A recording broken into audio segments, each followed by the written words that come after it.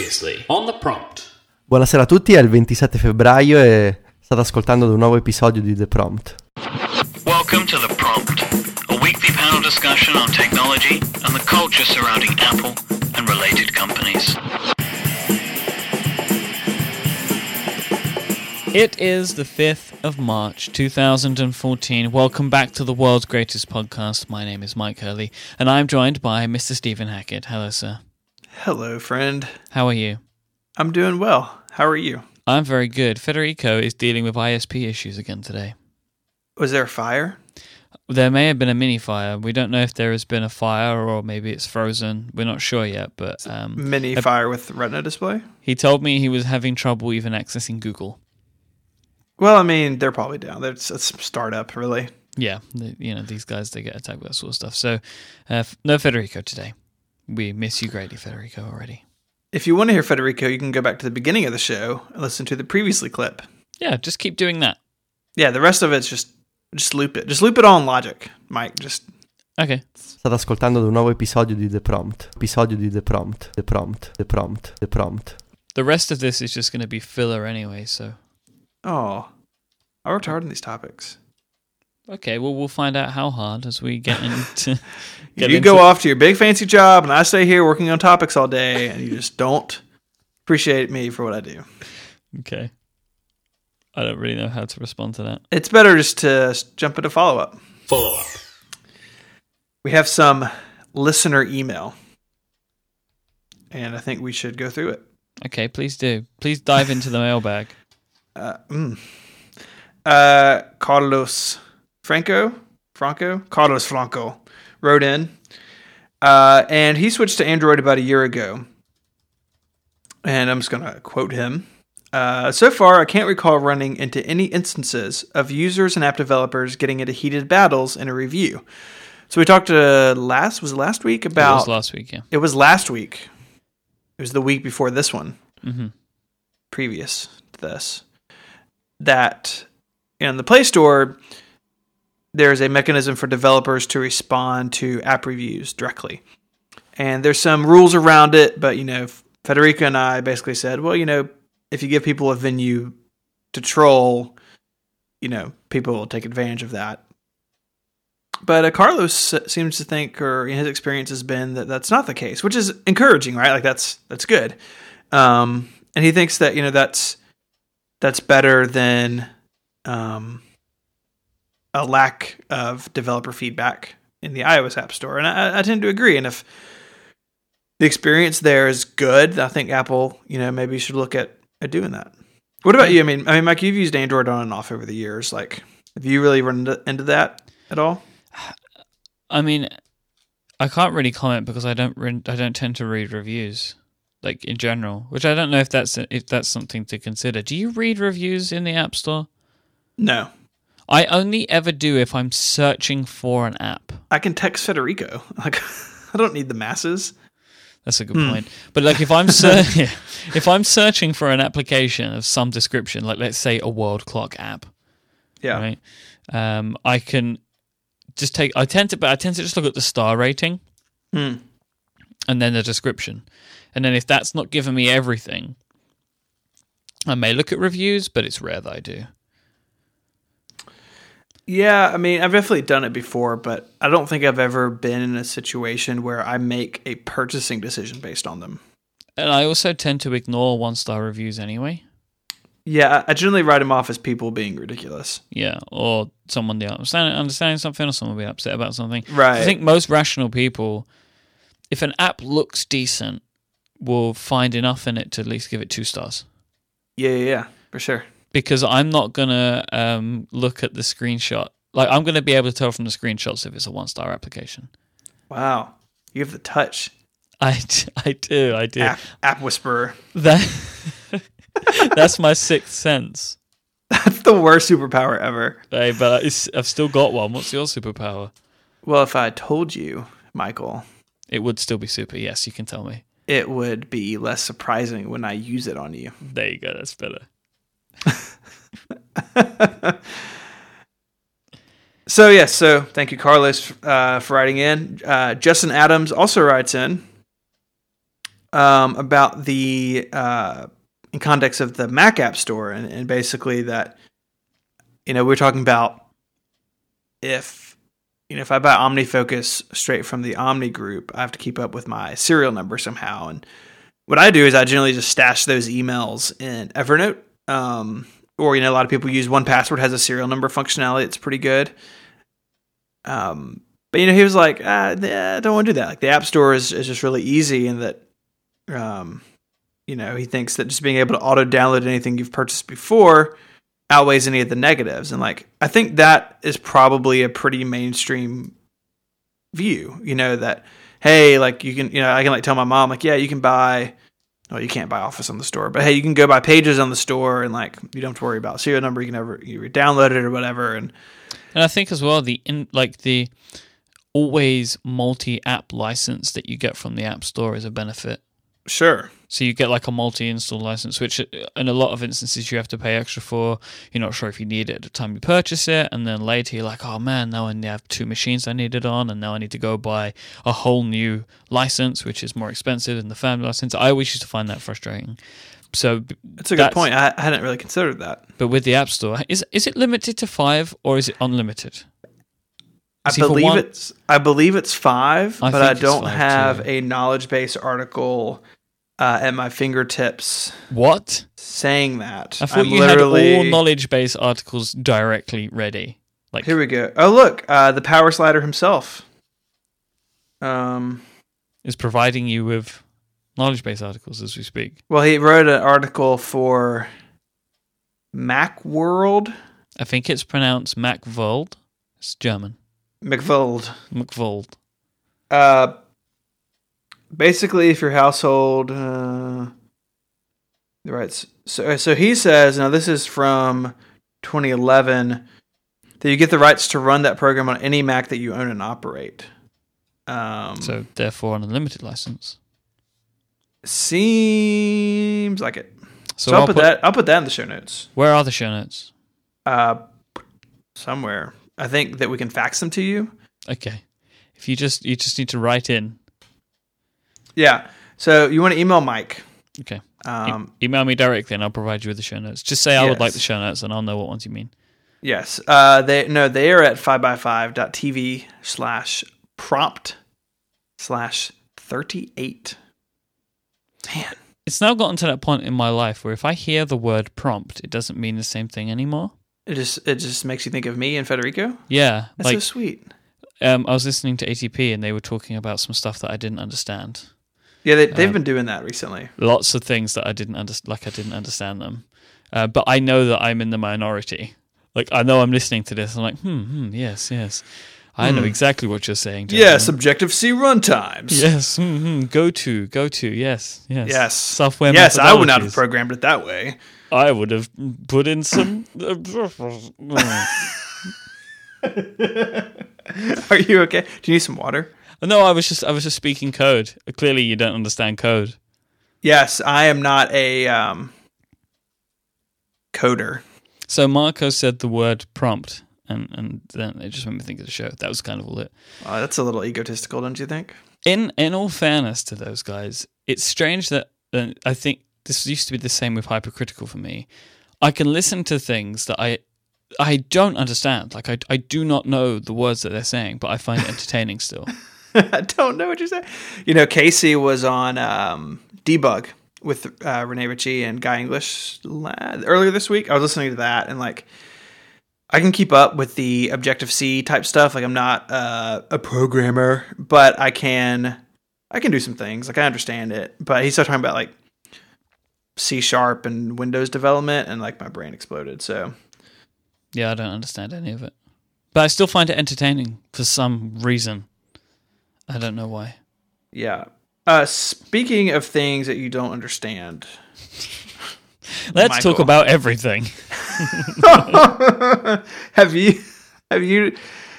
you come to any decisions on the Mac Pro? I will be getting a Mac Pro, but I'm going to leave it as long as possible. Until your Mac Mini explodes? Just until they maybe rev them. Huh.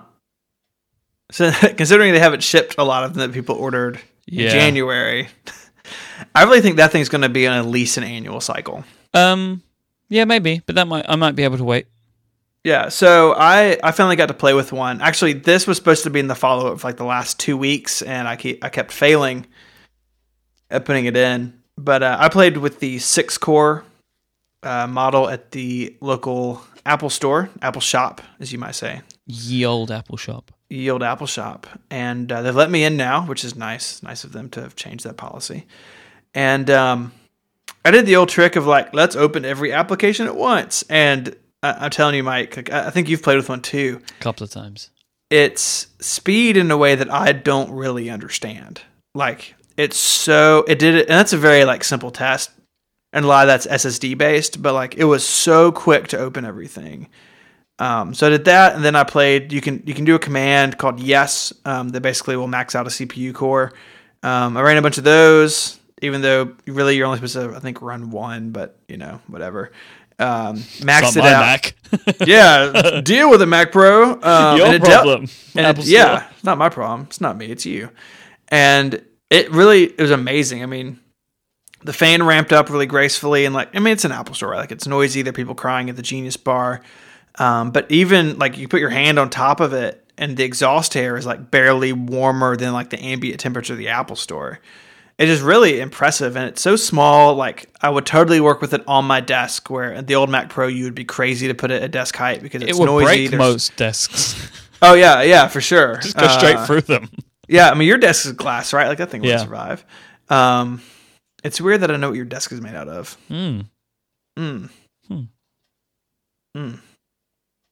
So, yes, it's beautiful. It's powerful. You should buy one. You should buy one for me. Okay. And I'll get right on that. A bunch of Apple stores now, because they have the Regent Street one in the UK is like this, and I've seen some people post pictures of it. They have like this display now where they have them in like a glass tube, and it's got the case, like the outside casing taken off so you can see inside. I've seen a picture of that. My store did not have that, but our store is sort of like the Humpty Dumpty grandma store. I think it might be in flagships at the moment. Yeah, we're not. The Memphis store is not a flagship. I've been to that store. I've spent a lot of time there. Mm-hmm. Used to work there, didn't you? Subtle reference to my ebook. But yeah, I wanted to open it actually, and like I knew the manager on duty, and like I wanted to be like, hey, can I open this? But it was all wired up, and I'm sure the alarm would have gone off. Yeah, that would not have looked good. Yeah, this guy used to work here. He's stealing a Mac Pro. But if there was like a gossip rag for the tech industry, it would have been like Stephen Hackett found trying to steal Mac Pro from local Apple store. I think you're just describing Business Insider. Oh dear. Michael. Yes. Would you like to tell me about some of our friends? Yes, we have a brand new sponsor this week, which I'm really, really excited to tell people about, and that's lynda.com. So you may have heard about Lynda. Lynda are awesome. Lynda.com has over 2,000 high-quality and engaging video courses taught by industry experts, with new courses added every single day.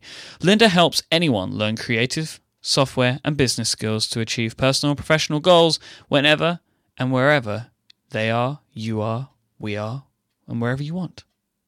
Their wide breadth of courses from beginner to advanced makes it easy to learn something new, no matter what level you may be. Lynda.com makes it a breeze to learn whenever and wherever you want on your computer, tablet, or mobile device. Each course is structured so you can learn from start to finish, or just jump on and find a quick answer. They give you access to not only searchable transcripts, but so you can quickly find information within a course, but also closed caption transcripts so you can follow along with the video too. I want to state this. These are not homemade how-tos like the kind that you'll find on YouTube. Lynda provides high-quality video production from state-of-the-art studios. Their videos include animations and diagrams to make sure you really understand what you're learning, and the instructors are accomplished professionals at the top of their fields with a true passion for teaching. Lynda.com has only one low monthly price of $25, which provides unlimited access to the entire course library. Lynda offers a variety of instructional courses for all levels that cover a wide range of technical skills, creative techniques, business strategies, and more. They've got courses on absolutely everything. Like if you want to maybe learn iOS app development, they've got something like that. Final Cut Pro, maybe you want to learn about content marketing. Maybe you want to learn about business relationships and how to do networking and stuff like that. They have all of that stuff. Photography, video, audio recording, podcasting, they have all of that. And of course, Stephen, when I went to play around with Linda this week, I took some of the podcasting stuff. So I went and took a look at Logic Pro. So they have a bunch of Logic Pro 10 stuff. Like one course, they had like a whole course, like 45 hours long. And I'm a visual learner. So Stephen and our friend Matt joke about this a lot. I like to watch videos rather than read. And this is just perfect for me because I'm able to take look at this list of courses, and I wanted to learn about some stuff in Logic. I can select it. I can watch this video. It shows me the application running in real time. I've got somebody speaking to me. There's the transcript there, so I can highlight what they're saying and move back and forth throughout the transcript. Wherever you click on the transcript, takes you to the video. It's just fantastic. And there's stuff like, with some of the Logic stuff, you can download a Logic file of the one that the guy is showing you how to learn on, so you can learn along with him. I just thought that was really cool. So you get to like download an exercise. I'm blown away. I was blown away by lynda.com, and I'm really excited to learning more about not just Logic, but a bunch of other stuff as well. But here's the cool part, the really super cool part. Lynda.com is giving you, listeners of The Prompt, a special offer to access the entire library for free for 7 days. So you can find out exactly how useful Lynda's going to be for you. So go visit lynda.com/theprompt. So it's THEPROMPT to try lynda.com for free for 7 days. That's lynda.com/theprompt. So thank you to lynda.com for supporting 5x5 and The Prompt. So there you go. Check it out. I'm genuinely really impressed. Like, I didn't expect it to be as good as it was. Like, it blew me away. Like, I thought, oh, this will be cool. I thought, this is going to be some cool videos. But I put this one on about Logic, and there's a guy in like this massive recording studio. Like, I didn't expect it to look as good as that. It's not like a dude at a card table. Like, it's real professionals in real environments, like actually teaching, like not just. You gotta check it out. Like, I thought that it might just be like, interesting stuff to watch, and they would show me like a screencast. But it's so much more than that. So you should go check it out. 7 days free trial. lynda.com/theprompt. All right. Myke, you don't have a driver's license. I do not have a driver's license. The government took it away. Yes. And by that, I mean you never applied for one. The government preemptively stopped me from getting a driver's license. It's really the same thing. Yeah. And for listeners who may not realize why don't you have a driver's license? It's where I grew up. There's lots of traffic. I grew up in a large city, and I would which large city? What country are you from? London, England. You're British. I am British, yes. And I took some lessons when I was 17, and killed an entire family. I would spend 45 minutes in traffic, so it kind of wasn't exciting. And then the transport in London is so good, like public transport, that I've never actually really needed a car. So I have a car. You do? I do. I have a driver's license. You've been in my car. I have. This is a terrible introduction to this topic. We're talking about CarPlay, is what we're discussing. Yes, CarPlay, which is not a name that I foresaw.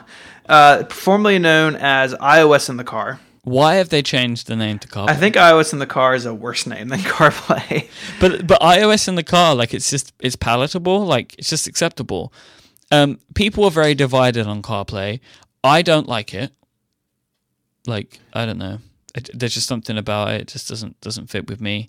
But CarPlay, it's just, I get what Apple are trying to do. They're trying to come up with the next something. Everything's something play now, Maybe we'll have like TunePlay instead of iTunes. Yeah, I think Joanne Stern tweeted a picture of like a treadmill control surface, which, like, I don't know if you ever used one, but they're terrible. And she was like, "Why can't Apple fix this?" And Jason Snell chimed in, and I joked that it would be called Play. But very clever on the Twitter. So this thing is out, and it was announced at the Geneva Car Show, which is going on this week. So people are like, "Why is it in the middle of the night?" Well, it wasn't. It was in crazy Europe. That's the typical, like... Yeah, I'd say American. Yeah, I saw like so many Americans tweet like, "Oh, Apple did this overnight. Oh, they did it and nobody was watching. Oh, guys, the world is flat, guys." God, it makes me mad. So this thing is out, and there's been a lot of coverage of it. We're not going to walk through all the features, I don't think. I think there's some interesting things I do want to touch on, though. It integrates with, it is not a replacement of existing car systems. And so, my car doesn't have this because it's old and sad, but, nice cars, have like touchscreens in them now. And there's a lot of audio control, and even some of them have the climate control built in these displays now. And CarPlay does not take those over. In fact, we have a bunch of links in the show notes. We have one with a video on the Verge, the Volvo integration. There's one on Engadget of the Ferrari integration. And these things still have, like, Volvo still has like their like software on this thing. Ferrari still has their software. But the CarPlay, like on the Ferrari video, is like a button, and you turn it, you hit the CarPlay button, and then you're in this interface, and it's driven from your iPhone, which is plugged in via a lightning cable. The button says Apple CarPlay, which is so weird. Yeah. There's something about that. It's like, that's strange. I don't know why, but I saw the button. I was like, that looks weird. No, I thought it was weird too. I don't know why. It should just be a little logo or something. Yeah, well, yeah. I don't know. So it seems, I think it's really interesting. Like, and Apple's playing on different people's hardware, and so like, Volvo's integration might be one way, and Ferrari's might be another, and it's very unclear to me who is driving that. This is the really weird part about it. So the first video that came out was the Ferrari video, and guy who literally lives a couple of miles down the road from me, Matt Bryan at Engadget, got he seemed to be the first person to have. Yeah, I want to talk about that video when you're. Okay, so we'll go into it in a bit more in a minute, but like, he kind of had the first hands-on with it, and it was with the Ferrari FF, and in the Ferrari, it's a totally different experience. Like, the software seems to come across in a totally different way than what it does in the Volvo. Yeah. And that's so strange. It doesn't seem very Apple-like. It's not Apple-like. Like, then they don't seem to have any say in it. And I don't know if maybe it will be different with the cars that come later, because you've got a bunch of people like Ferrari, Honda, Hyundai, Jaguar, Mercedes-Benz, and Volvo. They're going to have cars in 2014, so it may have already been too late for Apple to have any say in them. It would be interesting to see, like BMW, Nissan, Ford. How would it be too late for Apple to have say in them? Like, it's their system. I think Apple has set it up where they are playing on the car manufacturer's turf, and I think if that's true, so if Volvo and Apple sit down and they say, "Look, we want to put this in the car," and Volvo says, "Well, we're in charge of it." Yeah, that's what I mean. So like, what Apple gets out of that, I think, is that Volvo is dealing with all the regulation and all the federal, at least in the States, there's a lot of federal law and regulation about this stuff. And my guess is that if Volvo says, "Hey, we're in charge of this," then Apple can maybe, I don't know, but maybe not deal with some of that stuff. And so it's a Volvo product. That doesn't gel with Apple. No, I know. I mean, it's weird, but I think that might be why. Creating an inconsistent and, in some experiences, poor interface. I'm not disagreeing, and that just seems really strange to me. Yeah, I mean, we'll look at the iPhone, right? The iPhone was sort of the first, and really still one of the only smartphones that carriers don't get to put a bunch of crap on, and this is sort of not that thing. Now, it's not. I mean, we'll probably never really know, why it's this way. I think it's interesting because it is unlike Apple. And I think the other thing that's really interesting is, like, people keep cars for a long time. Like, I guess if you buy a Ferrari FF, you might buy a new one in 3 years, but that car is going to be around for a while. And like, Apple's getting into what very possibly could be a very long-term game. If iOS 10 oh, that's going to freak me out when that happens. iOS X. iOS 10 comes out in 3 years. Like Apple still has to support CarPlay on all these cars that are 4 years old, right? Or do they? Like, I just don't know how it's going to play out. Yes. That's really interesting, right? Because I wonder how it will change. Because not all devices will work with CarPlay. So it would be interesting to see if Apple has mapped out their devices over that period of time to the point where they're all still going to work with CarPlay. I think it means the Lightning connector's here to stay, at least for a while. Don't they work over Bluetooth? I think at this point it's all Lightning. Oh, really? I believe so. Surprises me. I think Volvo said that Bluetooth or Wi-Fi or integration or something is coming.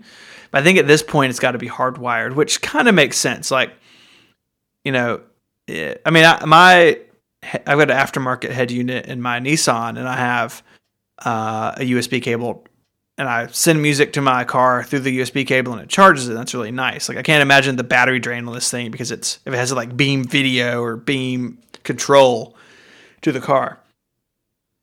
Is it weird saying about aftermarket? Is it weird that there isn't an aftermarket option? I really wish there was, because it seems like the logical thing to do. Yeah, like Apple, like sell an aftermarket thing, and I can hook it up in my car. Like, it would be really sweet. Aftermarket stereos are miserable. Yeah, I've had a bunch of them because I always buy old cars and like always want to plug my iPod in, but I have never had one that I truly liked. Like, I've had Pioneers, I've had Alpines, there are a bunch of different brands, but it's like there's not a clear winner in my mind in that space. And I really think Apple could come in and, like, you know, make it $300. Like, people, I think it would sell at that, you know, even at that high of a price. That's pretty high in the aftermarket. I think mine was like $100, but maybe that's why mine are crappy. Apple don't even need to make it because clearly they don't mind making deals with this system. Yeah, you know? Let Samsung build it. Yeah. So, like, going back to the inconsistency with the way that the thing seems to work. So, in the Ferrari video, there seems to be like a poor touchscreen, potentially resistive or just not a very good capacitive touchscreen. There doesn't appear to be any, like, there's just no swiping. Some stuff has to be done by a button. Yeah, I'm sure it's not resistive. But I think the Ferrari also has like a Siri button on the steering wheel. They probably all have that. That might be required. Yeah, because if you need to activate voice control, and you've got it seemed to be more unresponsive, and there were things like it wouldn't do name like you couldn't like scrub through or like scroll through a list of names. You had to like click down through them. But then in the Volvo, you could do that, and you could do like the bit on the right where you click and drag by what do they call it, like a name picker? I don't know what you when you on the right hand side of the contacts list, you've got the alphabetical list. The little scrubber. Yeah, you can do that on the Volvo one. So like it's like fundamentally different from car to car. Like that is the thing that I think has struck me the most from this. Is it just seems like really inconsistent and a very un-Apple like way of doing things. And I know that probably everyone is saying this, right? And anyone that has an opinion on this is the opinion that they have, but it just seems very very peculiar to me. I agree. And Ford as well is going to be one of the partners. So what's happening with Ford Sync, I wonder? Maybe they'll give you an option. But, or maybe, I mean, they could run side by side, potentially. It's the same stuff, though. Yeah. I think there's a lot of interesting stuff there. You know, the Engadget video, I think, was particularly interesting that it was a demo done by an Apple employee that's not an executive. And I got so much email about this, but like that happens like after an iPad announcement, there's like Apple employees backstage, demoing the devices to media, to Federico in his bed backstage. But very rarely do those people make it on camera. And like the Engadget video that Matt did was really good. And it was like a 10-minute thing by a woman who works at Apple who was in Geneva for the car show. Yeah, which I think is really cool. And I think Apple should be doing more of that stuff. Like, I think it's a better message that it's not just Phil Schiller on stage. Like, they didn't even do a keynote. Like, this just came out in the middle of the night to America. And so I like that approach of Apple, like the more low-key approach of like, hey, we're just going to get in the car and show you this thing, and by this seemingly random Apple employee. Why just Engadget? Because that's awesome. Yeah, but I just wonder why though. I don't know. I mean, I don't know. I don't know. Who knows? I mean, there's of all these things, there's no rhyme or reason for why they do things, but it seems like Engadget were the only tech blog to get the walkthrough that I've seen anyway. Yeah, there's no telling. One thing that I will want out of this, and it's annoying now on the iPhone, but I think on a system like this, it would be even more annoying, is that Apple's voice dictation on iOS can still be really spotty. I use it if I'm in the car, and inevitably it will get something wrong. And I'm sure that's like part of it's on Apple, part of it's on me just not being able to speak very well. But I'm always tempted to like go in and like fix typos or like add the word that it missed, or it swapped two words around and it now says something totally different than what I meant. And that's really frustrating just on the iPhone. And I think on a system like this in your $100,000 sports car, like you want it to get it right all the time. And maybe it'll be better. Maybe it's using better microphones. Maybe Apple's improving the service. But I think Apple overall, I think voice dictation and like Siri recognition really have to get better. Like in general, that technology is just not. It's just not there. Voice dictation is just not there. Like that technology is just not advanced enough, and I don't know what it needs to take to get to that point. But there's always that that discussion. If it's never going to be 100%, and for as long as it's not 100%, it's always less reliable. I totally agree. And then it's still well, then I don't know if it could be less reliable than my typing abilities. Ugh. I got an email from Tumblr that Myke Chat's turned a year old this week. Oh, that's been trolling you on the internet for a year. Yay. The other thing I want to touch on before we move on is the app situation. And so, as it stands today, CarPlay ships with on the first party side, phone, music, maps, messages, and so those are like the four core components. But they've listed kind of like third party apps, even though one is by Apple. Podcasts, the Apple's podcast app, your favorite Beats Music, iHeartRadio, Spotify, and Stitcher. And I think there's 2 points I want to make. One, I think it's great that podcast is there, and I think the dream that you can just turn on your car radio and listen to a podcast is like now that much closer. It's unfortunate that the podcast app isn't very good, and that's kind of where I've seen people on Twitter kind of I don't think many of them are like angry, but I think there's some like contention that like this isn't open to third-party developers in a open way. But I don't think you have to look any further than the Apple TV to understand that the iOS App Store and the Mac App Store are one type of thing, and CarPlay and the Apple TV are something else.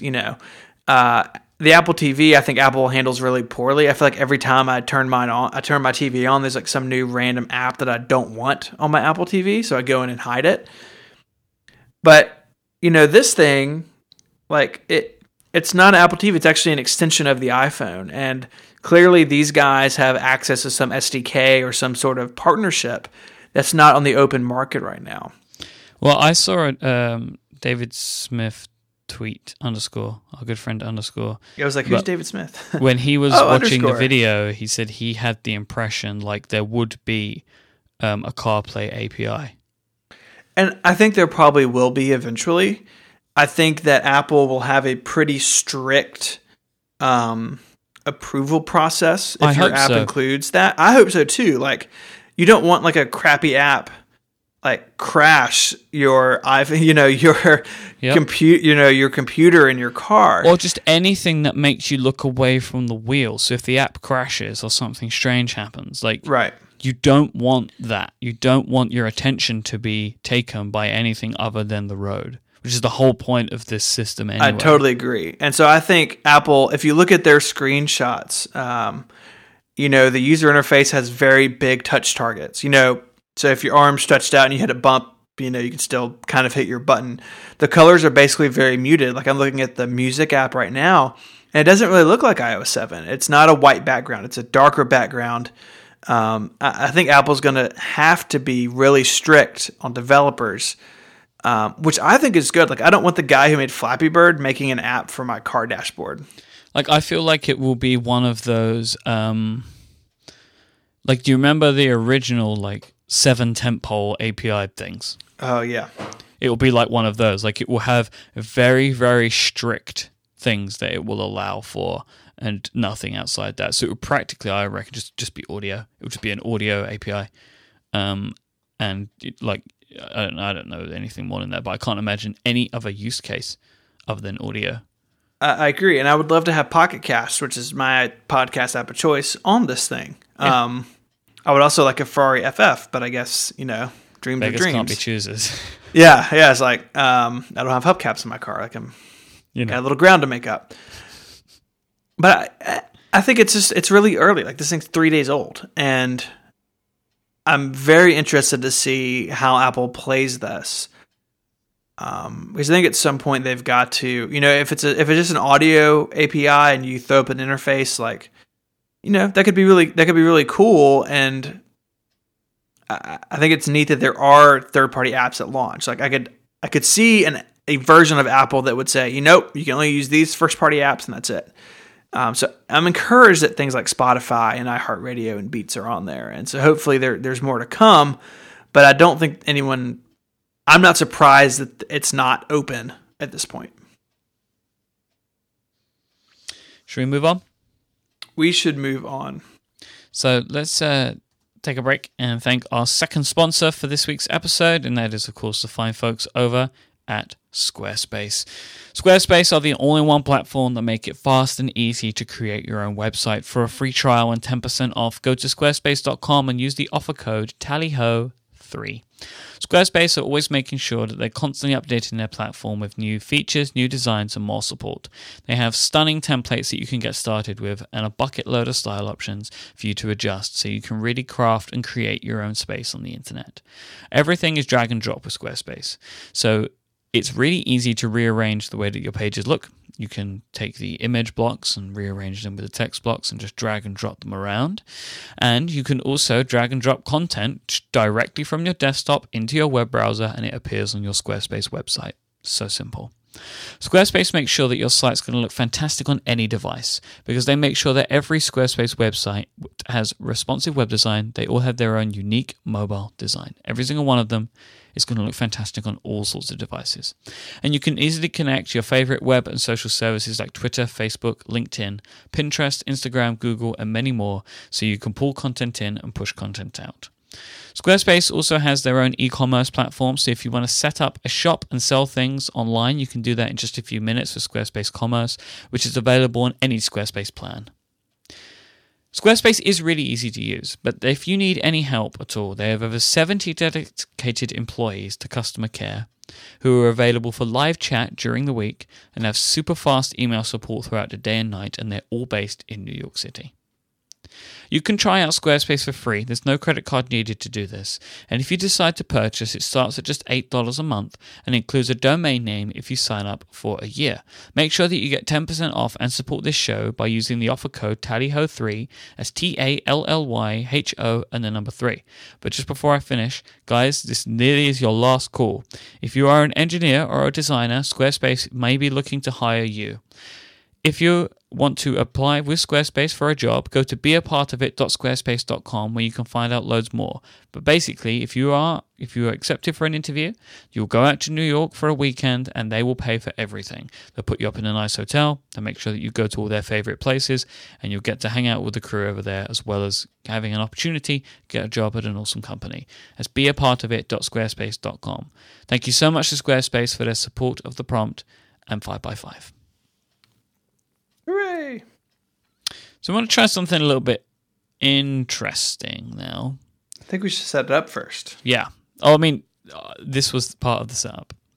So you wrote a piece Yes. about FaceTime audio and Skype. On my fancy Squarespace site. Yes, you have a Squarespace. We have not addressed this yet, so Should we address it? If you want to, yes. I moved to Squarespace. It's awesome. There you go. I mean, Right. I in later episodes, I want to talk to you about Squarespace as part of the advertisement, but I've not addressed it so far. But yes, 512pixels.net is now a Squarespace website. It's true. Therefore, proving how it's really is usable for everyone. Even me. Well, I mean, Southerner. you are someone who has very specific needs. I do. And know. you meet almost all of them, Michael. Thank you very much. So I wrote a piece with your help. So thank you. I quoted you as 5x5's Mike Hurley. Someone Hello. called me out on that. They're like, really? I'm like, yeah, you know. I am. Yes. Right. So let's set it up. So iOS 7 brought FaceTime audio into existence. So FaceTime has been around for a while, maybe iOS 5. I feel like it was on the iPhone 4S. It's when FaceTime, iPhone 4 maybe. Something like that.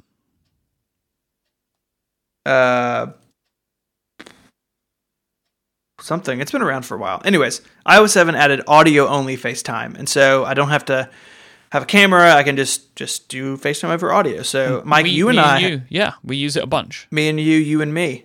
We use it a bunch because you live in a country that is not the country that I live in. Mm-hmm. If people haven't noticed that. Mm-hmm. And so we use it because international calls are expensive, and it just uses data from our, if you're on Wi-Fi, it just uses Wi-Fi. I've used it in the car with you, and it's just using my LTE plan. It works pretty well.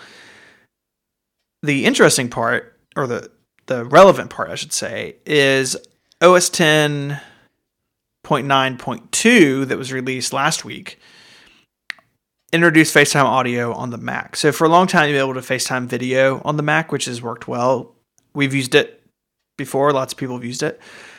But it now means that I can have a FaceTime audio call on my computer that's plugged into the wall with my big expensive microphone hanging here.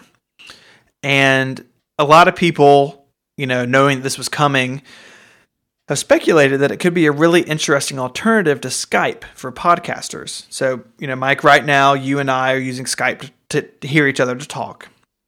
And we double end, or actually normally triple end the show, where you, Federico, and I are all recording our audio locally, and then we most weeks, sync them up so we get the highest possible quality so we don't get Skype artifacting and that sort of thing in our podcast. And so people have been wondering, can FaceTime audio do that? Can you, A, use it as a Skype replacement and still double end, which you can very easily, or can you actually record the FaceTime audio call and release that as a podcast? And so we did a little experimentation. So my sort of feelings about this, basically, podcasters complain about Skype, because Skype is the tool that we use to talk to each other. Yes. Now, by and large, Skype is good at what it does. I would agree. Most of the time, it's great, actually. It has a very good tone, and I know, this is what you quoted me, from talking to people that are smarter than myself about this stuff, i.e. Dan Benjamin, I know that Skype does a lot of stuff around compressing and dynamic range, which other services like this don't provide such a good system. Like, it's just not. Right. It just doesn't sound as good. Because there are other products that do what Skype does. Yeah, like several options. And I said that it sounds most like a telephone call, and also I actually think that Skype calls sound pretty close, when you have a good connection, sound pretty close to the final recording. So we're going to try something out now. You are currently listening to me and Stephen, and we are talking. You are hearing us from our local recordings that we've done. Now, Stephen, are you ready for this? I am so ready. So we're going to switch over now to Skype. So Stephen is now recording me through Skype, and this is what you're hearing. So if you can hear a discernible difference, it's Skype. If you can't, it is still Skype, but it sounds good. Right. So basically, with it being me and Stephen today, the connection is very good. When we have Federico in the mix, it can get a bit funny because there's 3 different parts of the world. That's where it starts to break down a bit. But the call that me and Stephen have had, that obviously we've been listening to the whole time while we've been recording, has been very clear. And I think that Skype does a very good job of this. Also, as well, it actually fails quite gracefully in the sense that Skype, when it breaks down, you can hear that it's breaking down. It doesn't cut out in most cases. It does that weird thing, right, where it's like you sound like a robot. But if we're taking podcasting out of this out of this, and you're looking at this being a call between 2 people, which is what Skype is intended for, in those instances, I know you're still talking, but I know I can't hear you. If it went dead, just quiet, dead, which is what FaceTime audio does, and you may hear that in a bit when we switch over to that, then I don't know if the call's just finished or not. Exactly. So I actually think that Skype does a pretty good job. I think that it sounds closest to a telephone, which is what people are used to hearing. And I think that it also sounds closest to the original recordings. Do you have anything that you want to add on Skype? No, I agree. And I think the part about it failing gracefully is important. When you and I were testing this in the course of me writing my article, there were several times where I wasn't sure what was going on because, Skype gives you a little window and you can see drop packets. And like we all know, like what the Skype robot sounds like, like you hear that often. And so with FaceTime audio, there's there are fewer cues of what's actually happening with the call itself. And I think that's important, especially in an environment that, we're in right now where we are producing something like, we have both said, like, if you have to re-record a show, it's never the same show. And usually it's not as good. And so it's really critical to know what's happening. And FaceTime audio doesn't give you that information. And that can be frustrating. But I do agree with you on the sound. And I think when you and I were talking, FaceTime audio sounds like someone sounds when you're in the room with them. There's something about it. There's a quality that's different. And I think for podcasting, it's actually a step in the wrong direction. But so shall we prove this? I think so. So we're now going to switch over to the FaceTime audio. So now this is FaceTime audio. Again, hopefully you can hear a difference. I think the reason we wanted to do this, it wasn't really to rehash so much of what Stephen had said, but this gives his readers and you as listeners probably the best way to try and understand what we're trying to get at, because you can actually hear with your own ears the difference in audio quality. Yeah, I think so. And, I think there's a lot of interesting reasons Apple has done FaceTime audio. I don't think podcasting was one of them. Yeah, I agree. So, yeah. That's. I don't have a lot to add. No, I mean, so while we're here in our FaceTime audio call, I mean, do you think that at some point FaceTime audio could replace Skype for podcasting? Like, besides audio stuff, like, is there anything else that's holding it up for you? Like, you can't do a three-way call. Yeah, you need to be able to do more than 2 people on a call. That's pretty important. Aside from that, not particularly. Like, it feels like that's just the main thing. And then obviously, I should say the audio quality, but aside from that, I don't think much more. Yeah, I agree. I think it'll be interesting to see where this goes in the future. And, I think competition to Skype would be good. Hopefully Apple can give them a run for their money. Cool. Can we switch back? Yes. Welcome back. Oh, that's a relief. I do prefer the sound of Skype. Yes, so do I. It's weird when you and I speak on FaceTime audio. I'm always taken aback for a second because in my mind, you sound the way you sound over Skype. Like when I think of Mike's voice, this is what I think of, and this is what I hear on your 100 other podcasts. But FaceTime audio definitely has a different quality to it. I don't know. It's very interesting that something that would seem so similar is not. I've described it as having somebody sound like they're closer to you. It's kind of strange. There's a tinny sound to it, but it's definitely clearer when it works, but it doesn't sound as rich. It's a strange kind of thing, and I hope that we've been able to help people in some way. That's what we're here for.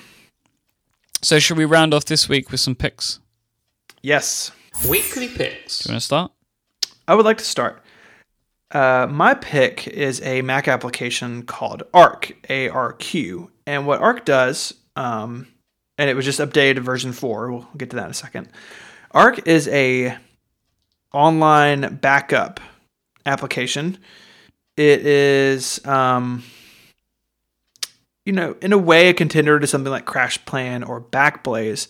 But what's different about this is that you can control what it backs up to. And so Arc, historically, you've been able to back up to S3, which is, of course, Amazon's online storage. They've added Amazon Glacier, but Arc 4, which was out earlier this week, has some new options. You can back up to an SFTP server. So if you had something like a Drobo or some other NAS that was running FTP, you could back up to that. So you can back up to something that you have physical control of, as well as just S3. You have control of it, but it's not physical control. You can back up to multiple targets now. So I could say I want to back up to my FTP site and I want to back up to S3.